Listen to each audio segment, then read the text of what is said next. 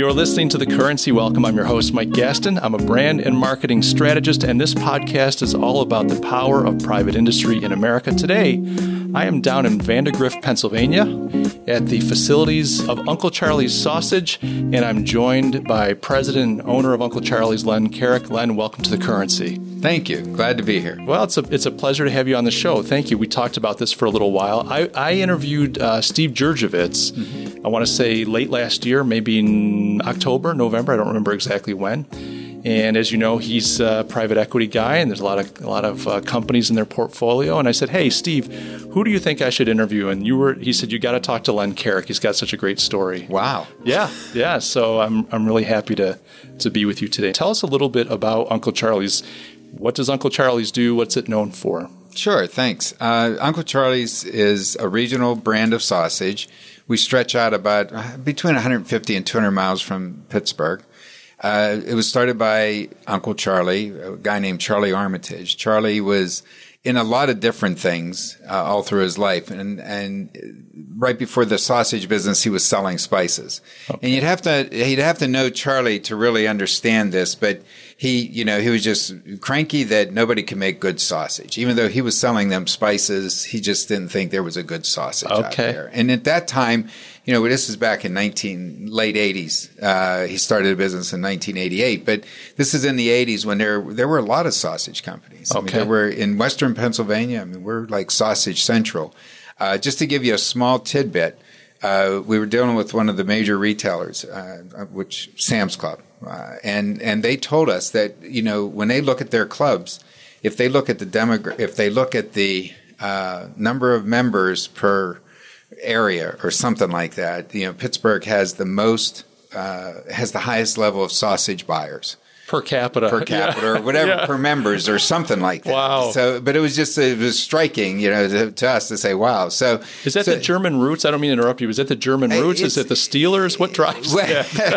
It's sort of all of the above. So Western Pennsylvania is, was a heavy steel industry back in the Industrial Revolution. A lot of immigrants came here, Eastern Europeans, Italians, Germans. So there was this bunch of people showed up.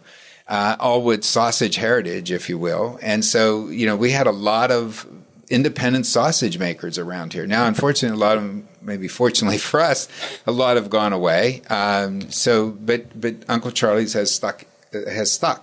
And so, at the time, he felt nobody was doing it right. He could do better. So he started this business in 1988. It was down the road at the time. It was an old gas station garage type of building. I think I passed it on the way here. It's a big white block, cinder block, and it's got this old fading Uncle Charlie's painted on the side. Yes, fortunately, we still get the graphic on it's there. Fantastic. It's a giant billboard right on the river. Yeah. Right on the river, so people see it, and fortunately, people don't stop there looking for us, which is good. I think it's some sort of a painting business or something now. Yeah. He moved into this facility in 1999, built it from the ground up, and he did a great job. I mean, I've been, sausage is an old business.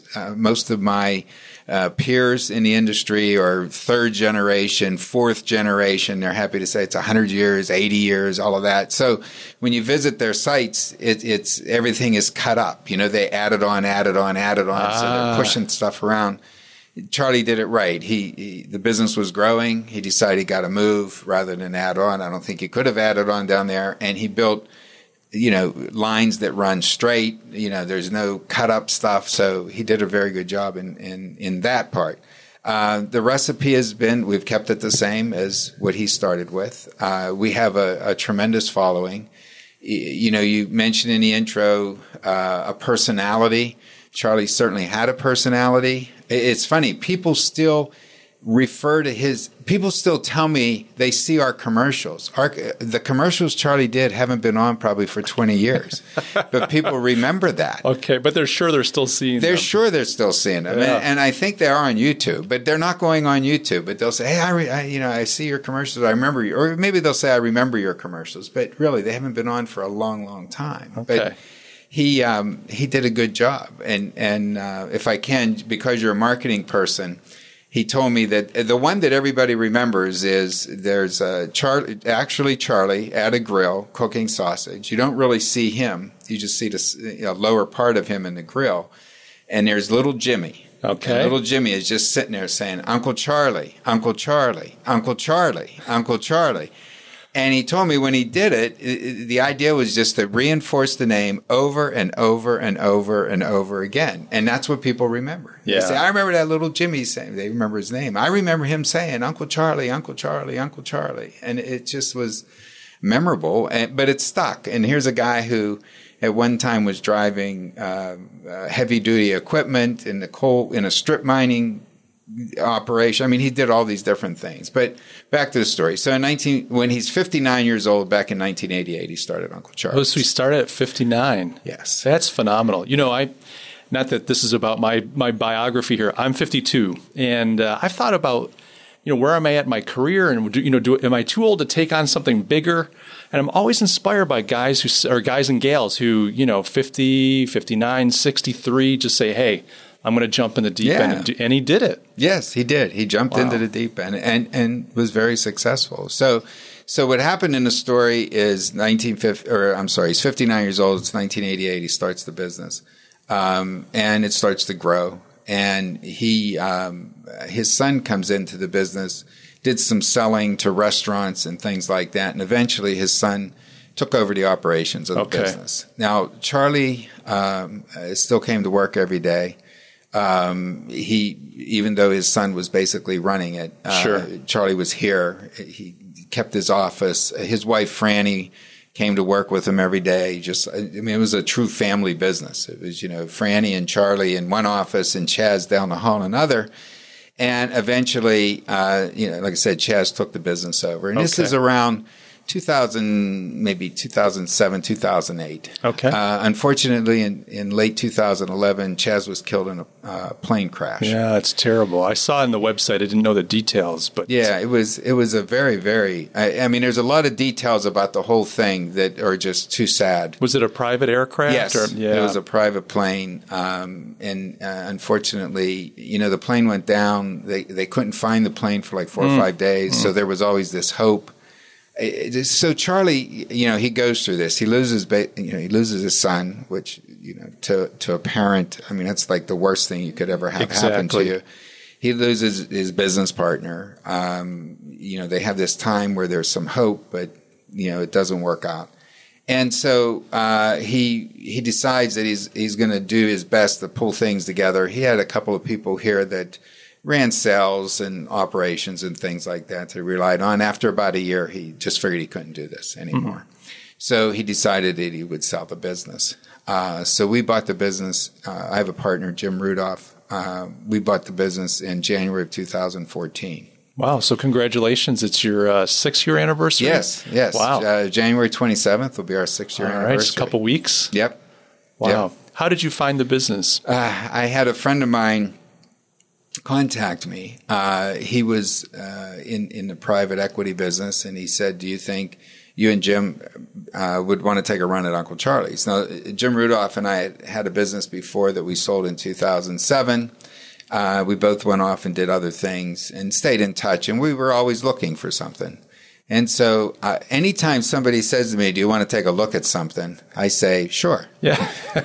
Why wouldn't I, right? Why not? Yeah. You never know. Unless it's multi-level marketing. Well, there you go. Now, you're exactly right. Yeah, so, we've all been there at least once. We've all been at that table one time when we've been asked if we're earning all the right money. Yeah, exactly. Do we have the right car and all that stuff? So anyways, so we said, sure. So we took a look at it, and we went through the process. It took about maybe 8 to 10 months. But really what it came down to, we were, the final was between us and a strategic buyer. Now, normally you want to sell to a strategic, they usually pay more, they're the ones that can consolidate or do things efficient, et cetera, as opposed to two guys, that were in the meat business. But, Charlie, being a local guy, he really wanted somebody local to have it. The company that we were battling against in the end was outside the area. Sure.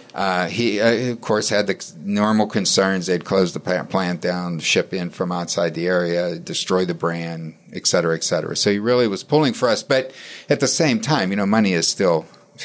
Yeah. is important. Yeah. I always say when people are selling businesses, they always say it's not about the money, but in the end, it's about the money. Okay, fair enough. Yeah. So we were successful, and we closed on the business in January of 2014. How long did that process go? The negotiation, the acquisition? Yeah, so we first heard about it in March of the previous year. Okay, so almost a year. Yeah, almost a year. And then by June, I think, is when everything, came out to everybody. And then the process really started from June through December. We were, by the end of December, we had everything kind of buttoned up. Okay. It was just a matter of getting to a close. I just asked because often with privately owned companies, smaller, family-oriented, that could be a 2-year negotiation. Oh, yeah. Whereas, a behemoth company can roll up, a $500 million organization in 3 months. I'm exaggerating. Yeah, no, you're right. Yeah. I mean, I think there's more emotion in it. Sure. It's, and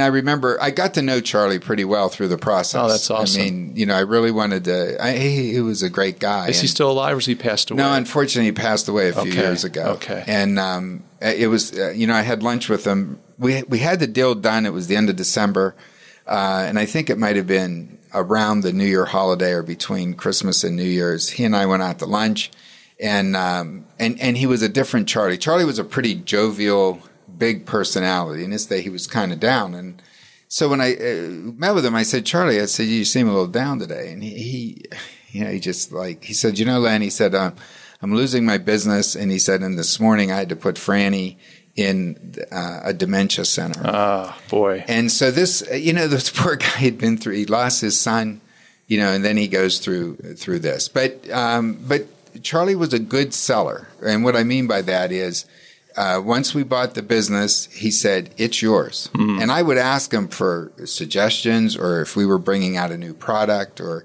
I'll talk about the label in a minute. I would always say, Charlie, what do you think? And he'd say, hey, it's your business. It's not mine. You do with it what you think is right.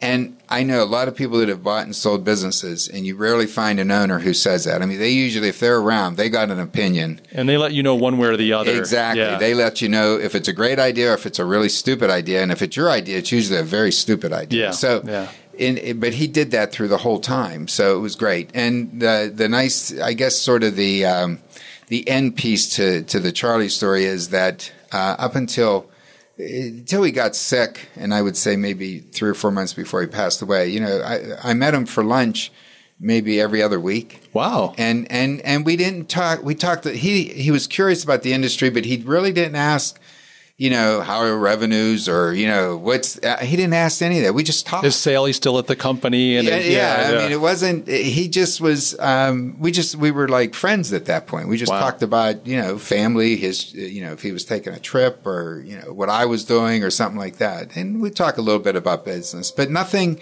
to interfere, which was I very much appreciated that. That's really mature. Yes, that's a good way to put it. It's very mature, and you don't see that. No, you don't. Usually don't see that at all. So. Well, especially, look, if you're in a kind of a larger corporate environment, maybe you're not as emotionally attached, but when it's your family business, it has your name, his face is on the logo, right?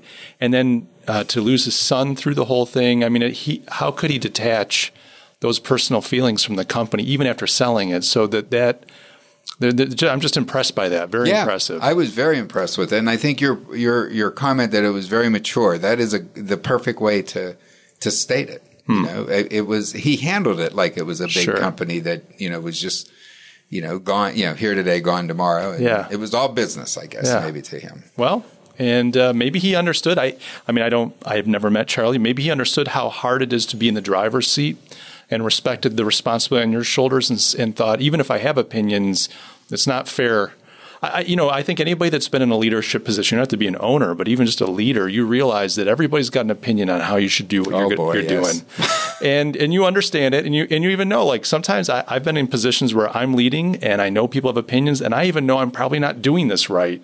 But what else am I supposed to do, So maybe being in that position made him sensitive to your situation and thought, I'm just going to support this guy and be a friend to him. That could be it. I mean, I sold a business. Jim and I sold a business in 2007, and we were acquired by a strategic. It was our largest customer. And I had gotten to know the CEO very well. This is a $2 billion company. Okay. And, he said, well, Len, I want you to come work with us and all that. And I'm like, you don't want me there, and I don't want to be there. So, let's be honest. Yeah. I mean, and he said to me, he said, but I would like you to do something else within the company. And I said, that's fine. So I ended up, I got into corporate development, which was buying businesses.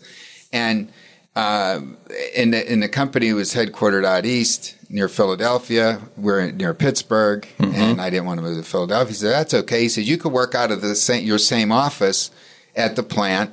And I said, no, I'm not. I said, because either I'm going to walk around and make suggestions, or people are going to come to me and ask me opinions. And I just, you don't want to do that. I don't want to do that. It's not fair. It's not. I said, you're a large corporation. You're going to have a certain structure.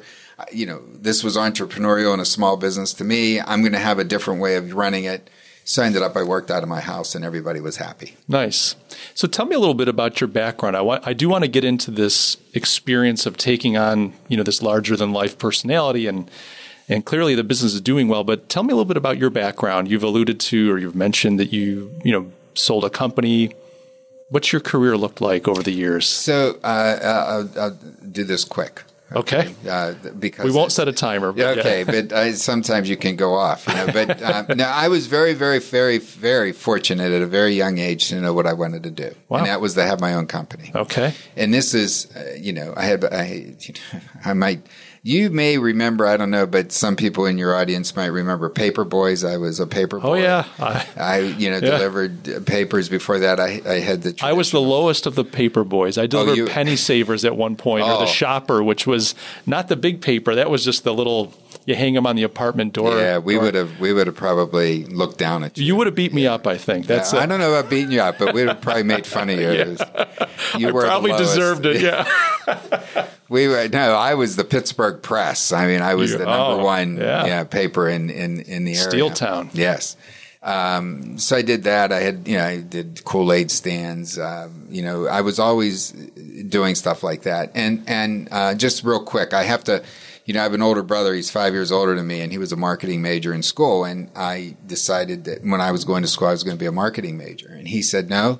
He said, you've always wanted to have your own business. You should really get an accounting degree. Oh, wow. Okay. And I thought, ooh. Yeah. Sounds boring, right? Geez. Yeah. But he said, if you're going to have a business, you got to understand financial statements, and you should get that, which I did. And that was, it paid off way big. So when I got out of college, I wanted to start a business. And so I went to a bank and asked them for money to start a sporting goods business. And, of course, they asked me how much money did I have. And I said zero, because that's why I'm here. Yeah, you don't have any money. And they said, well, then we can't give you any money. So that was, lesson number one. But eventually I, found a partner, got an investor, and was able to open a business. It took about a year. After I graduated, I finally did get a job in accounting, and I'll just leave it at that. And then, so I had a sporting goods business, and it was about 8 years, and it was a true mom and pop. I mean, eventually it was my wife and I who ran it. And I kept thinking, there's got to be something more out there. This is not my vision of owning a business. And there was, one day I came into the business, my wife had the Pittsburgh Post-Gazette at this time, and there was a picture of a guy named Don Jones, who had given money to Carnegie Mellon the business school to start the Don Jones Center for Entrepreneurship. And she said, you ought to go to this school. Wow. So I did. And I met Don Jones, who later became a friend, a mentor, a board member, all of that. But so I went to school at Carnegie Mellon for, at that time, it was a master's in science and industrial administration. Today it's an MBA. And I sold the sporting goods business and had a wife and a child, and so I ended up going part-time. And I met another guy who was getting into a franchise that dealt with telecommunications. He didn't want to give up his day job, so I partnered with him and did a franchise. So I went to graduate school. entrepreneurial track. This is back when the entrepreneurial track had 4 classes, and it was all geared towards startups, particularly at Carnegie Mellon, high-tech startups. That's stuff right. Like that. Yeah. And I have no creativity at all. So I went to Don Jones, and I said, Don, I don't have any ideas for this class I got to take about starting a business. He said, Len, it's very simple. He said, Pittsburgh, you have all these people that came out of World War II with money. They started businesses. They're probably in their 70s, maybe even their 80s. Find one that doesn't have a succession plan, buy the business, grow it, and sell it. And I thought, wow, that's like me. That's perfect. And it's funny, I went to the entrepreneurial teacher and I said, this is my project. And he said, that's not entrepreneurship. Oh. To which I said, well, Don Jones? He said, yeah, I know Don. I said, Center for Entrepreneurship. I said it was his idea. So I got to do it. And I started at that time, and I really did it. I mean, I started to network with people that I could find businesses with. While I was in school, I found a couple of that I didn't work out. But in the end, that led me to finding an investor who's my partner, Jim Rudolph. And eventually, a couple of years out of graduate school, I bought a business that reconditioned propane cylinders. Wow. Recertified them. Okay. And that's the one, had that till 2007 and sold that. Wow. And then did a couple of other things. I ran a brewery, a microbrewery for a while.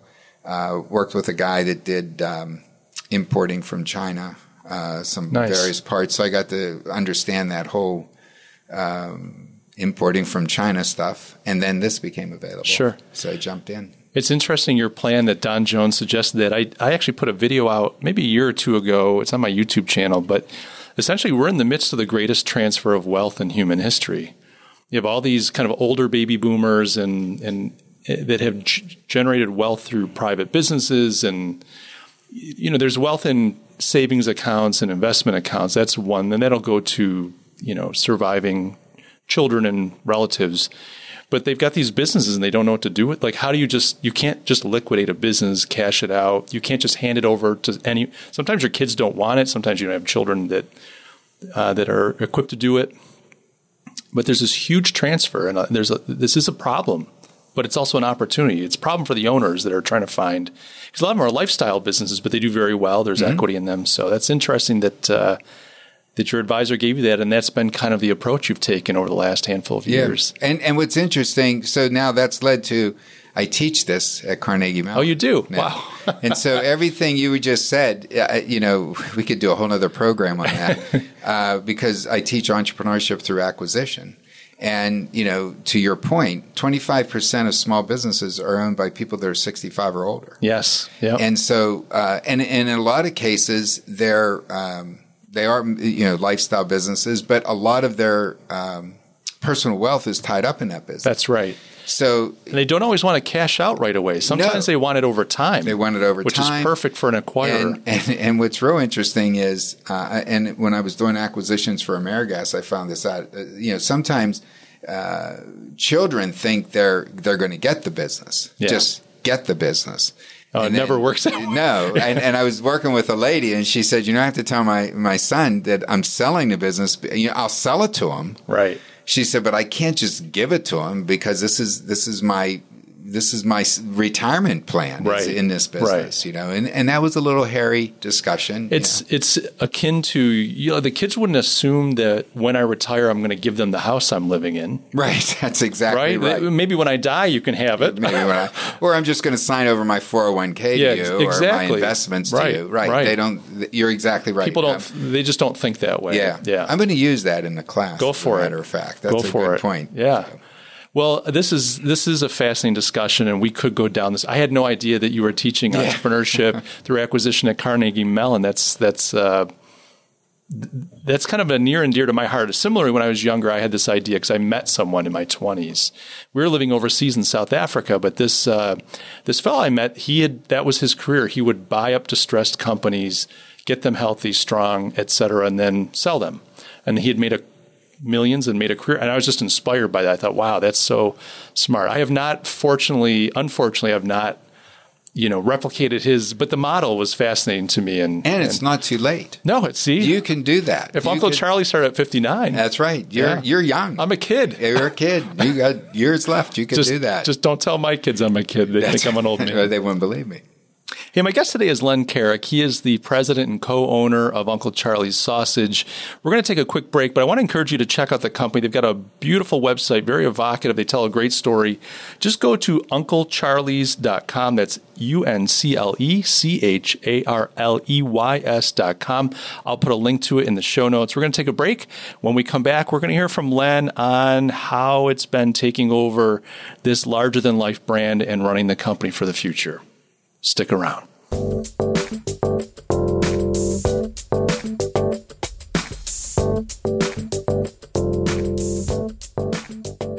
Guys, I hope you're enjoying today's show. I got to tell you, I really love putting this podcast together. There's something really special about meeting these business owners, hearing their stories, and then getting those stories out to you, the community that makes up the currency. Thank you so much for being a listener. Thank you for helping me make this podcast so successful.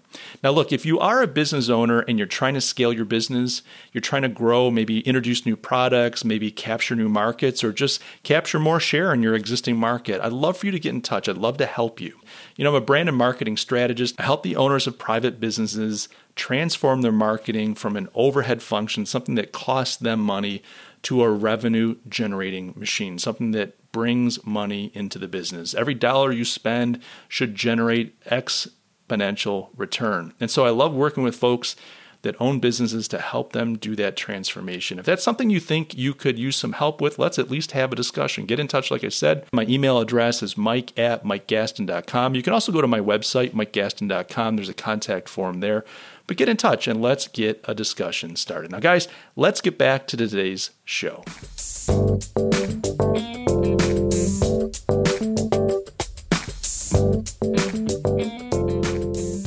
And we're back. You're listening to The Currency. I'm Mike Gaston, and my guest today is Len Caric, the president and co-owner of Uncle Charlie's Sausage. Len, thanks for telling us a little bit about your background. It's a fascinating story, and I think we both agree we could keep talking about this, but I really want to get to this, what I am assuming is a challenge, and maybe it's been easy. And now I'm even thinking more so because you didn't come from a food background. A lot of people think, well, you have to have experience in whatever industry, and I think you would probably attest that a lot of the skill sets that you have in entrepreneurship are transferable across multiple types of businesses.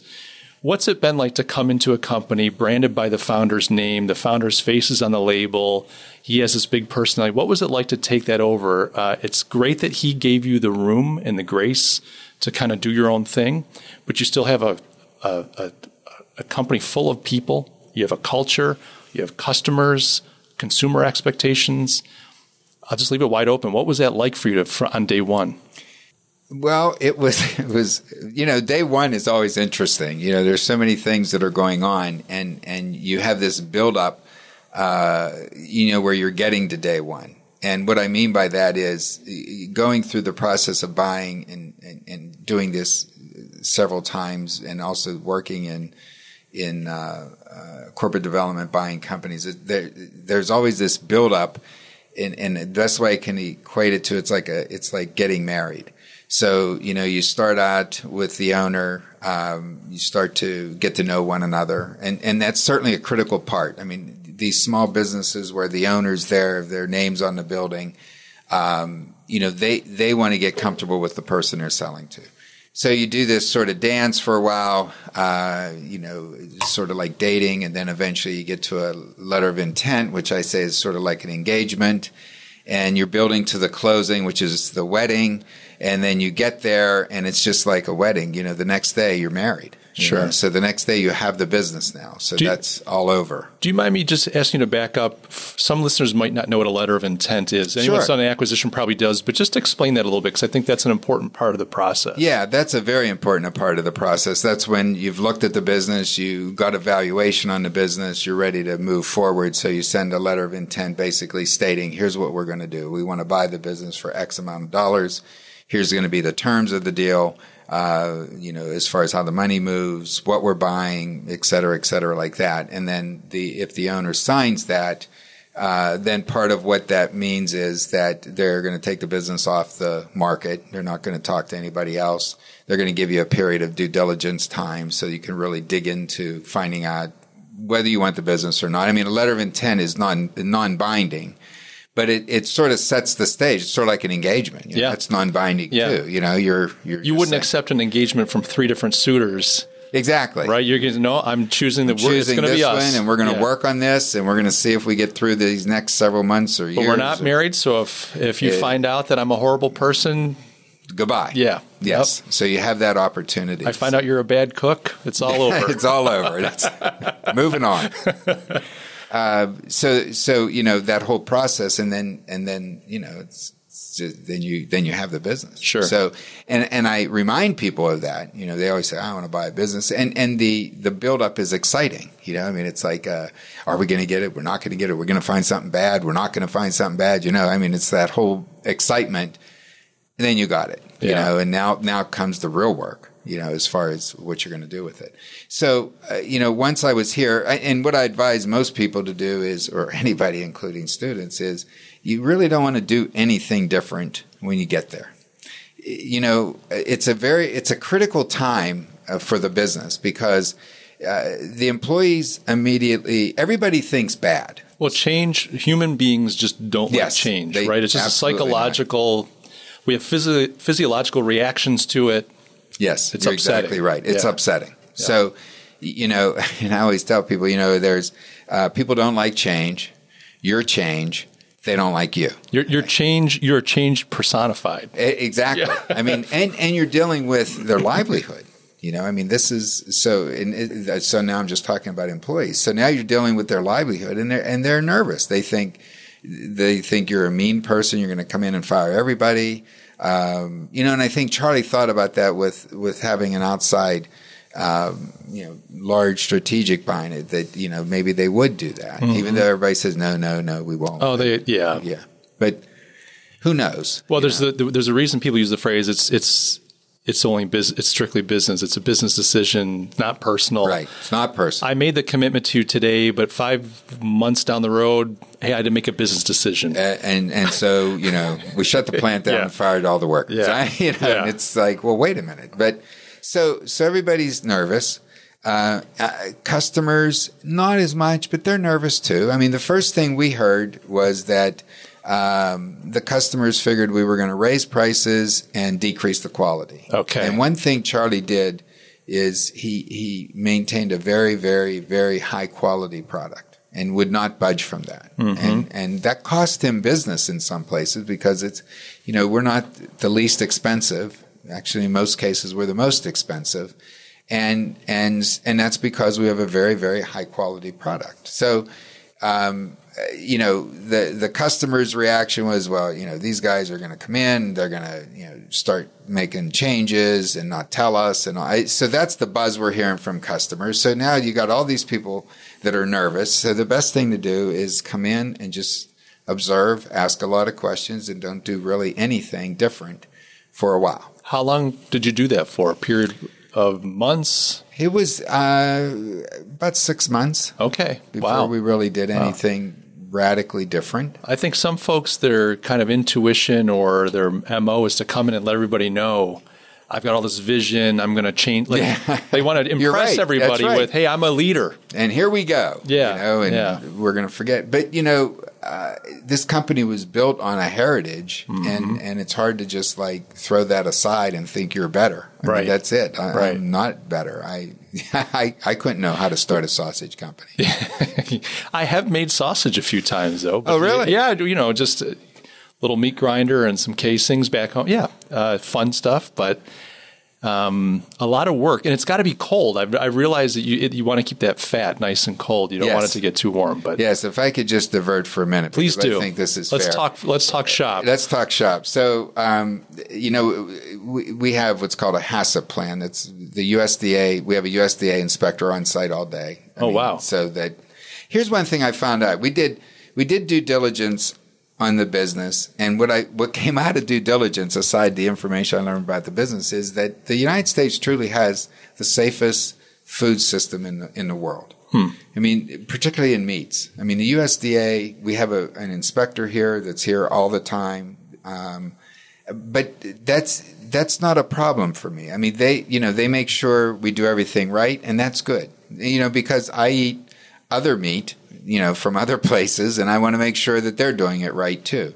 But so the number one, what we call critical point is temperature, which you said. So we keep the plant below 40 degrees. It's basically 35 degrees at all times. Wow. So where I need to divert a minute is when I first got in the industry, everybody's like, well, you're an outsider, who are you? And I was interviewed by one of the meat magazines, and I said, I can tell you that my dad was a meat cutter for A&P for like 30 years. Wow. So I have some cred here, and but what I learned very quickly once I was here with 35, 36 degree temperature is when I was growing up, my dad was a meat cutter for A&P, and on his day off, he would always be outside. He'd be, washing the car, cutting the grass. We had the nicest yard I guess today it's called a lawn. We had the nicest yard in the neighborhood. The cars were always clean. He was always outside. We went to the beach. We had to be on the beach at 7:00. No umbrella. We stayed till 4:00. He wanted to soak up as much as he could. And it finally dawned on me, the poor guy was in 35 degree temperature all week. He's in a meat locker. Oh, yeah. With no windows. So all he wanted to do was just soak up that sun as much as he possibly could. So I have a different feeling for why we spend all the time at the beach. But so that was my lineage there. But it was, so we waited for a while. But the first thing we did, and I knew this when we did due diligence, is we needed to get certified in SQF, which is Safe Quality Foods. So there's a global push, Global Food Safety Initiative, that's what it's called, GFSI, to get all food companies operating. It's basically under similar standards to like ISO. So it's like write down what you're going to do what you're doing, or do what you said you're going to write, or what you wrote down, and recording it. I mean, it's basically what it is. Like so they've done this in the food industry, and it's called Safe Quality Foods. You get SQF certified. And the national retailers are starting to demand it. Most small companies got a pass for a while, but in the due diligence, we found that more and more we were going to lose that pass because a lot of small companies are going away. So they're all larger companies, and you're competing with larger companies, and they're going to be Safe Quality Food certified. And we didn't want to be in a position where Walmart or Giant Eagle, which is a local grocer, large local grocer, or one of these big groups would say to us, well, we really like you and you have a great brand, but Johnsonville is SQF certified, and we got to be careful. Sure. So the number one mission was to get that, and that's not an upsetting thing to anybody. It's to your point earlier, people could see that as something good, is moving forward. So that was like job one, and my goal was to get done in the first year. Mostly, it takes 18 to 24 months to get done, and I was fortunate that at my other business, I had a great operations guy who got me through ISO 9001. And so I recruited him over to come work with me again. And he came. And he has no meat background. So he came in really as a maintenance guy because he's really good at that as well. And I said, your mission is to get us certified by the end of the year. So he said, okay. I said, don't worry about operations at this point. But at some point, you're going to run operations, because I had the confidence in him from the other business. But I said, just take the first, till the end of this year. At that time, it was 9 months. I said, just get us qualified for this. And he did by November. So we made that as our first big move. And we're successful by November of getting SQF certified. And we've been able to maintain that. The second thing we did, now this goes into marketing, is that we really wanted to refresh the brand. Charlie started in 1989. The labeling, the image of the company had kind of stagnated, if you will. Yeah. And there were a lot of cues as far as the stagnation, and everybody else was moving at this time, so we wanted to make sure that we could play, with the national brands. And we also were, at that time, Charlie had a little bit of a foothold in Eastern Ohio, and we saw that as an opportunity to grow. So we wanted to be able to take the brand beyond the personality. One of the things we wanted to do is kind of bring the brand back, bring it up to life, and understanding that, people knew Charlie. The company had been around for 25 some years now.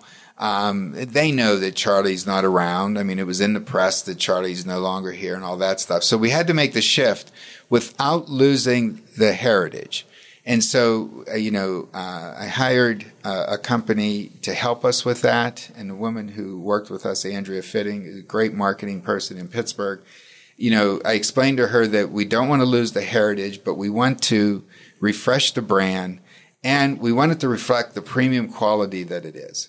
Because the way we found out that the way the labeling was done, the website had not been updated for years. I mean, the last post on it was, like 2008 or something, sure. 2010 or something like that. I mean, it was just one of those things that, tired. It was tired. And Charlie was the first to admit, I met the person that helped him with marketing. Charlie was the first to admit that, he didn't spend money there. And he didn't see the importance of that. Now, he spent money on TV, which was fine because that got everybody to remember Uncle Charlie. So that was good. So we wanted to make this transition, and the way we did it is through a website and the labeling. And so now that caused some excitement here at Uncle Charlie's when we were going to change the label, because the label had been around for so long. But some of the cues from it were that, the label was bright yellow with red trim. And, everybody said, well, that denotes low quality. And not to pick on anybody, but I will anyways. But if you think about McDonald's and some other companies. Even Oscar Mayer, which is a big consumer brand, but I don't think of it as high end. No, you don't think of it as high end. So yellow red generally means, value. It's ballpark. I'm getting a hot dog at the ballpark. That's exactly right. It's a value brand. And so we had to get away from that. So there were all these things, everybody was moving away from white meat trays. I mean, back then everybody used white meat trays in 89. Well, now they could do colors, and everybody was moving. And you're talking about the styrofoam that the meat's packed in, right. Yep. So we spent time like looking at it and saying, okay, we got to make a move. And so, working with Andrea, we came up with a couple of different designs, but the one that resonated with us from a heritage standpoint was to have a person on it. Now, we do have a person on the label. It is not Charlie. Oh, you're kidding me. No, so I just assume that's Uncle Charlie. Assumes it's and maybe Charlie. I'm supposed to. And you are, because the thought process, and you're a marketing person and you could grade us on this, but the idea was to create an Uncle Charlie. It was, okay, you're moving into a new area, Cleveland. They don't know Charlie Armitage. People have grown up on Uncle Charlie's, but, the ads are old. Nobody remembers Uncle Charlie. You just know the brand. Right. So it was like, how do we create a personality for the brand? And so I went to Charlie and I said, Charlie, we're going to put a label, we're going to put face. And I said, we would like to put you on the label as a sort of a tribute to your heritage that you started. He said, absolutely not. Tell me why. And I said, well, Charlie, this is like, we want to be fair to you and everything. He said, Len, it's not my company anymore. It's yours. And I said, well, I can't be on there. He said, I'm not going to be on there because it's not my company anymore. And I said, well, but we want to retain we went back and forth over lunch, and he just kept saying no. He wasn't against the concept.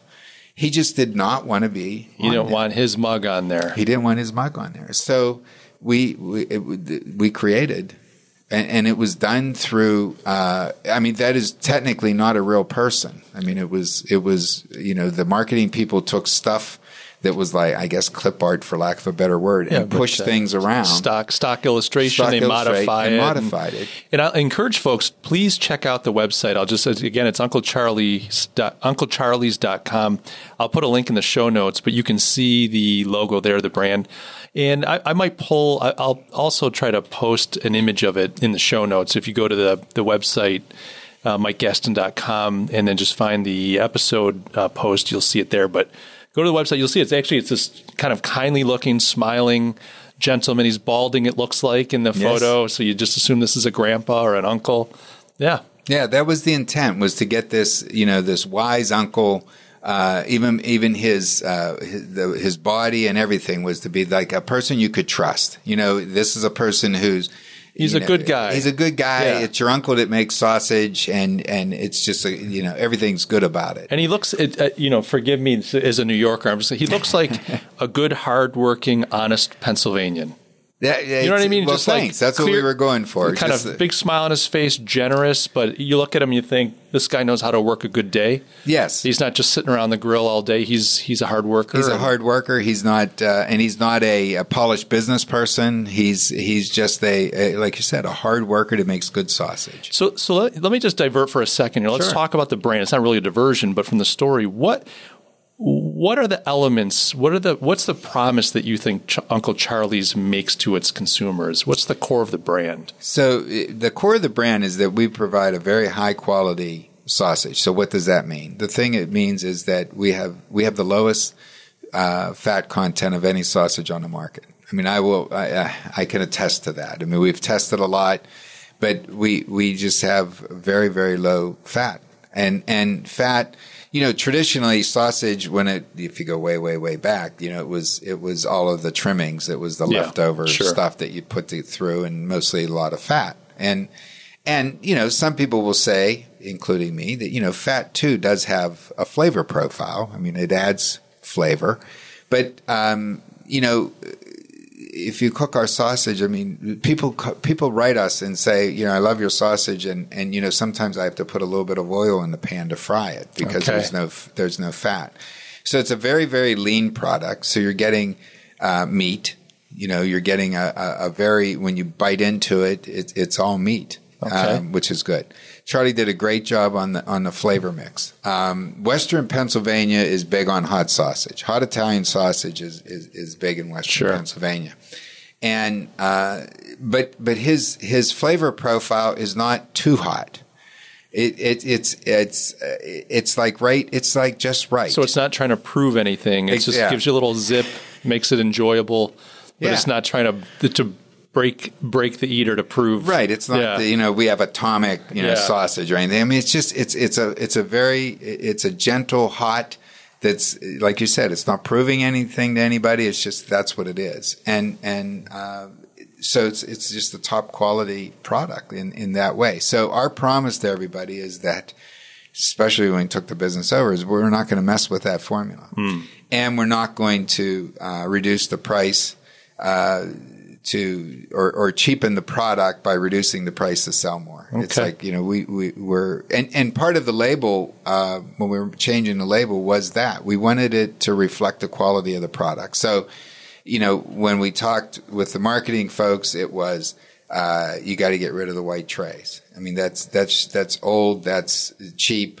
That's what butchers use. Okay, so we went to black trays, and black, of course, it gives a lot of premium. The premium, yeah, right. You always think of black as the premium thing. Johnny Walker Black. I mean, right. It's up. It's the up one. It's the top shelf stuff. Yeah, it's black limousines. It's black tuxedo, black tie. It's all that. So. Yeah. So we went around that idea of doing that, and the idea. One of the other things that I thought was an interesting selling point was Andrea had statistics on if you put if you put a person or a character on a label, that people are drawn to the label because of the eyes. Mm-hmm. And the article she gave me, which was talked about this, was having some sort of figure on it. And I say figure because the example was the Trix rabbit on the Trix cereal box. And that, they've done studies that say people will go to that because they see their silly eyes. I don't even think they're attached, but they go to that. Tony Tiger, he has eyes. So there were all these examples of consumer packaged goods where there's a face on it, and those are sometimes the leading brands. And so the tie-in between, we wanted to pull in the heritage, we wanted to, give this a personality because it is called Uncle Charlie's. It's not a generic name or a name that wouldn't reflect a person. So we, and eyes. So you put that all together, and this is how we came up with putting a caricature on the label. I think it's really successful. If you talk about the brand being differentiated and being premium, high quality and honest at the same time. If you had a brand that just had Uncle Charlie's on it with no tie-in to a person, just the name, it could almost come off mom and pop, and especially with the red and the yellow. Yes. I mean, I'm with you. I'm tracking with that.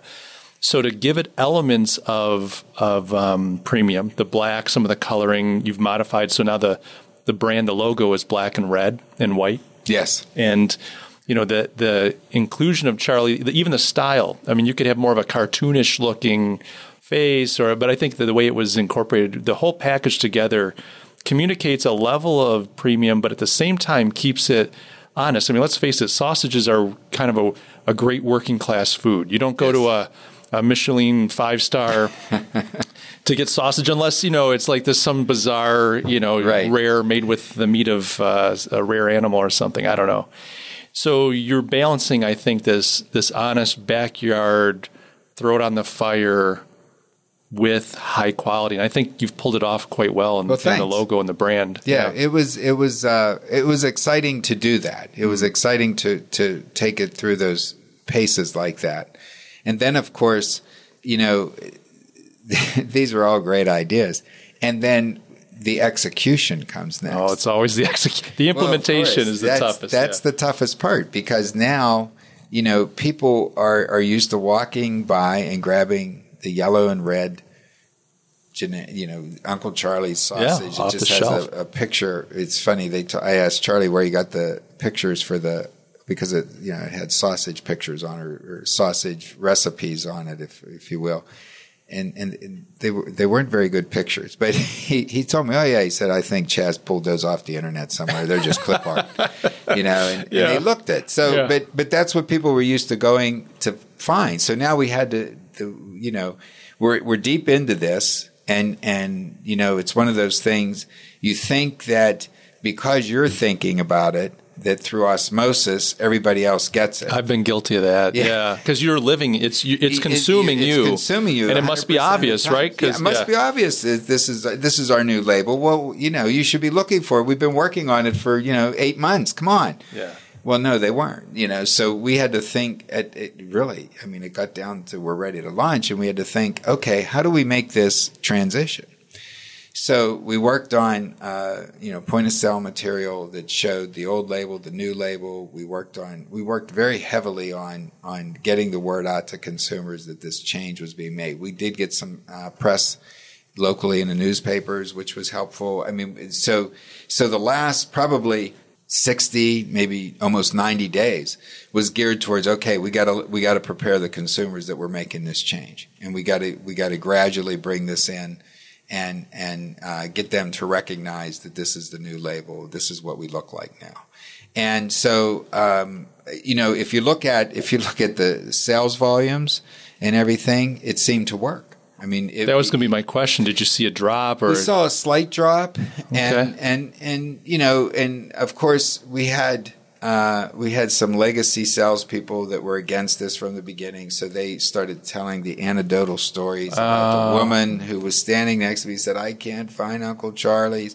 I heard that story, 17 million times, as if it was 17 different women. Right, it was really right. The same story or the same woman, And so when I look at the sales volume, when you look at when we made the change, which was early 2015, 15 was a pretty good year for us, and 16 was a very good year for us. So, people caught on to it, and truly, what was very exciting is that when we went into the large retailers, when we showed it to Walmart, when we showed it to Giant Eagle, when we showed it to these to buyers who are dealing with this all the time, and fighting for shelf space is a ground war. It's hand-to-hand combat. It is.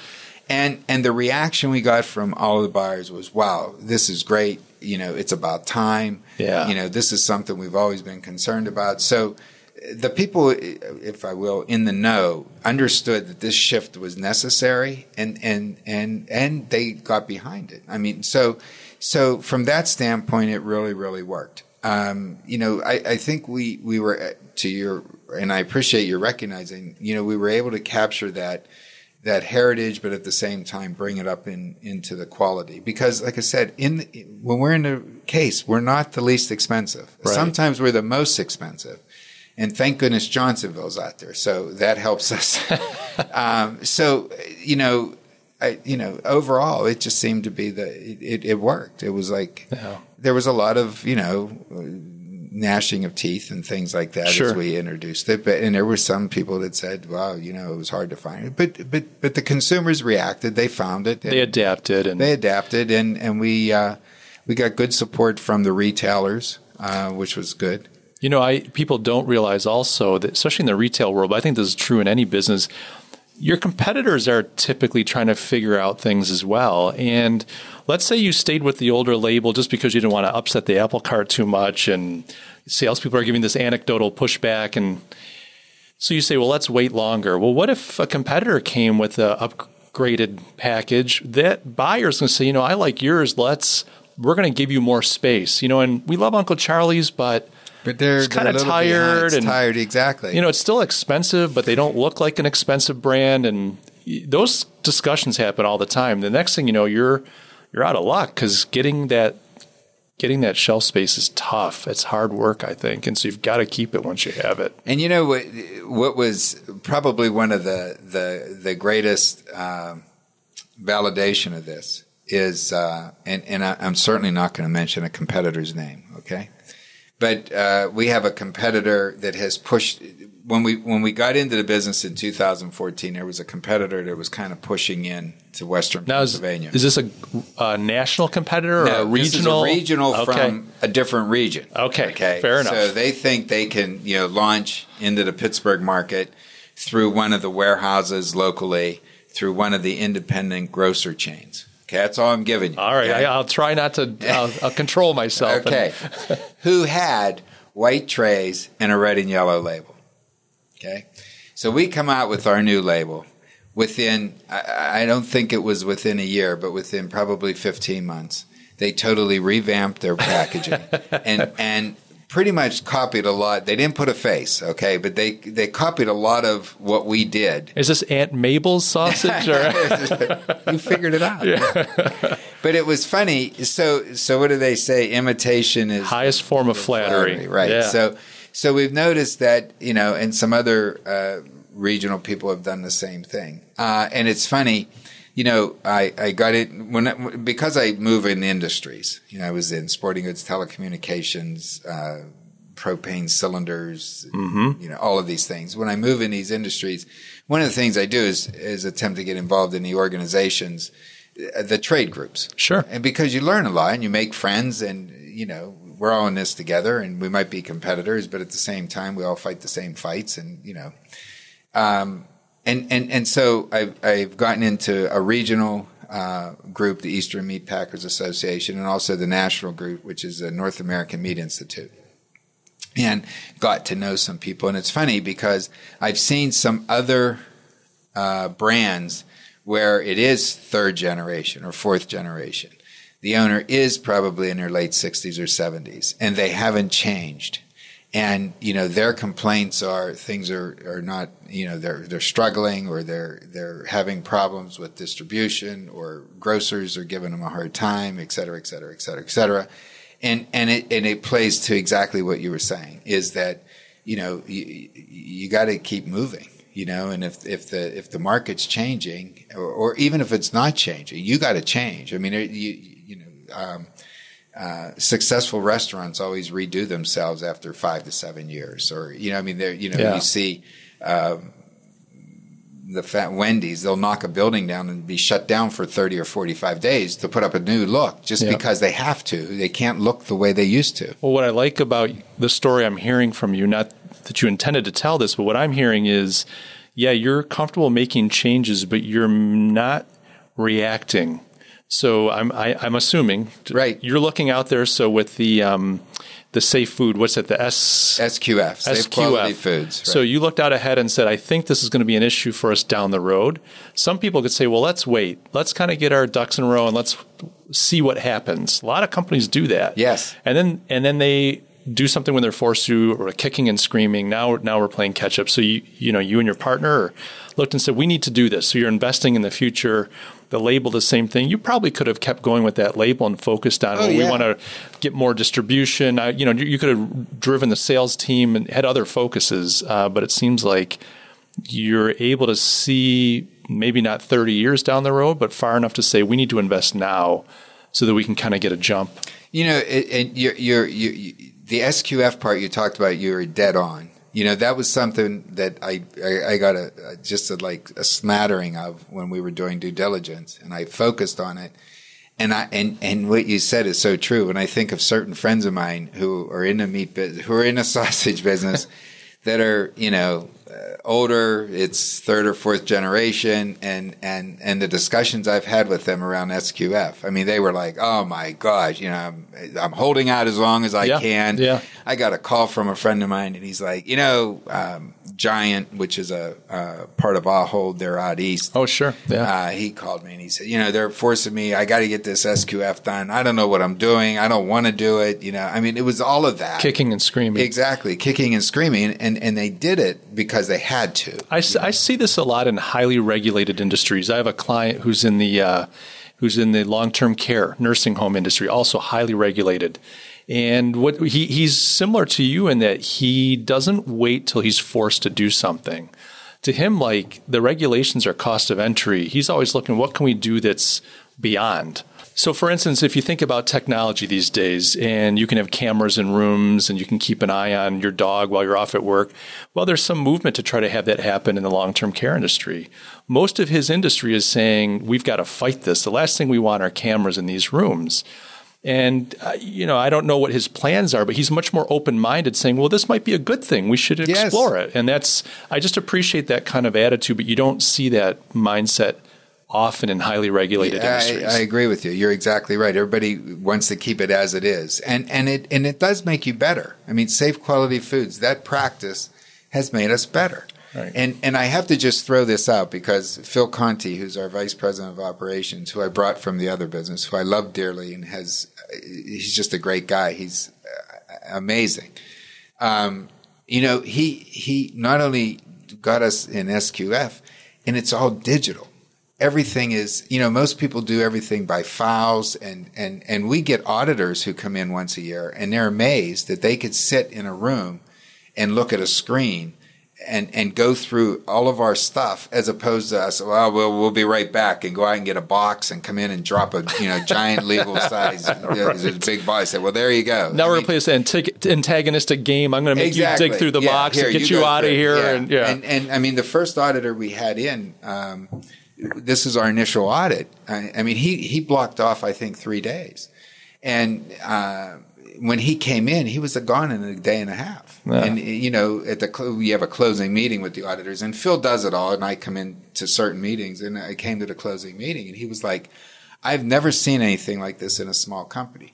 Now, I'm not bragging on me. I'm bragging on Phil, because he, that's what he said to me when we started. He said, I'm going to put this, it's going to be all digital. It's going to be click, and things will pop up. And this guy said, I plan to be here 3 days. He said, I just had to sit in here and everything was right there. And he said, I'm leaving. He said, you guys are great. Sure. So, this is fantastic. I really appreciate, I came in not assuming, but thinking, what was it like to take on this heritage brand, not be Uncle Charlie's relative? And it sounds like you've been able to both preserve the main elements of it, pay honor to Charlie, but at the same time move the company forward. And I think that takes some skill. What has been the thing that you're most proud of here in the last 6 years as you come up to your anniversary? Wow, that's a big question. I'd have to think really long and hard. I don't know if I could pick just one. I think that there's numerous ones. The fact that we got safe quality foods in less than a year. We have been able to penetrate into Ohio with our brand, and it's been slow. Certainly slower than you'd want it to be, but we're making great strides with that. The fact that we're moving forward when so many small regional meat companies are struggling, I think is very, very important. That we've increased. When I came here, I think I was the 41st employee.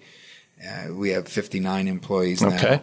It's just been it's been a great ride, and there's been a lot of wins. That a lot of times you get lucky on things. Those are always exciting wins. You think you're going one direction and it ends up going a different direction, but that's fun too. I had a sales manager, and this is when I was a young guy. This is kind of proven true. He used to say, "It's amazing how lucky you are when you're working hard." That's a good way to look at and it that. works even today. I might work really hard on something. The breakthrough may not come there; it comes somewhere else. But when I'm not working hard, no luck happens. Yeah, nothing happens. Yeah. There was. I'm not too good with quotes, but there was something about that. Something is luck when it smacks into hard work or something, or luck is. I don't know. It's one of those kind of things. That same sales manager, I just should point out, he was brutal, and sometimes I'd win an account that I was very proud of, and he'd say, "Michael, a dog with a note in his mouth could have closed that deal." Essentially, he was one of those, "That's great, but what have you done for me today?" He wanted you back out there. Get back out there and do some more. But you guys have had a little bit of luck come your way. And oh, yeah. What would you attribute? Like you said that, we're kind of thriving when other small regional meat companies might be struggling. We've talked about the brand. We've talked about the SQF and some of that stuff. Is there something else going on here that you would add to that attributes to that success? Oh, sure. I got some really great people here. I have 3 people that are running sales, operations, and finance that are just great. I have 2. Did you inherit them? No, I brought 2 with me from the other business. So Phil, he was our operations guy at the cylinder reconditioning plant. Charlie was our CFO. So we do have a Charlie here, by the way. Okay. I said, "Charlie, you have to come work here because I don't have a Charlie, and we're Uncle Charlie's." And he was our finance guy there. And then I went out, and I was very fortunate to get a really, really good sales guy, a guy who'd worked in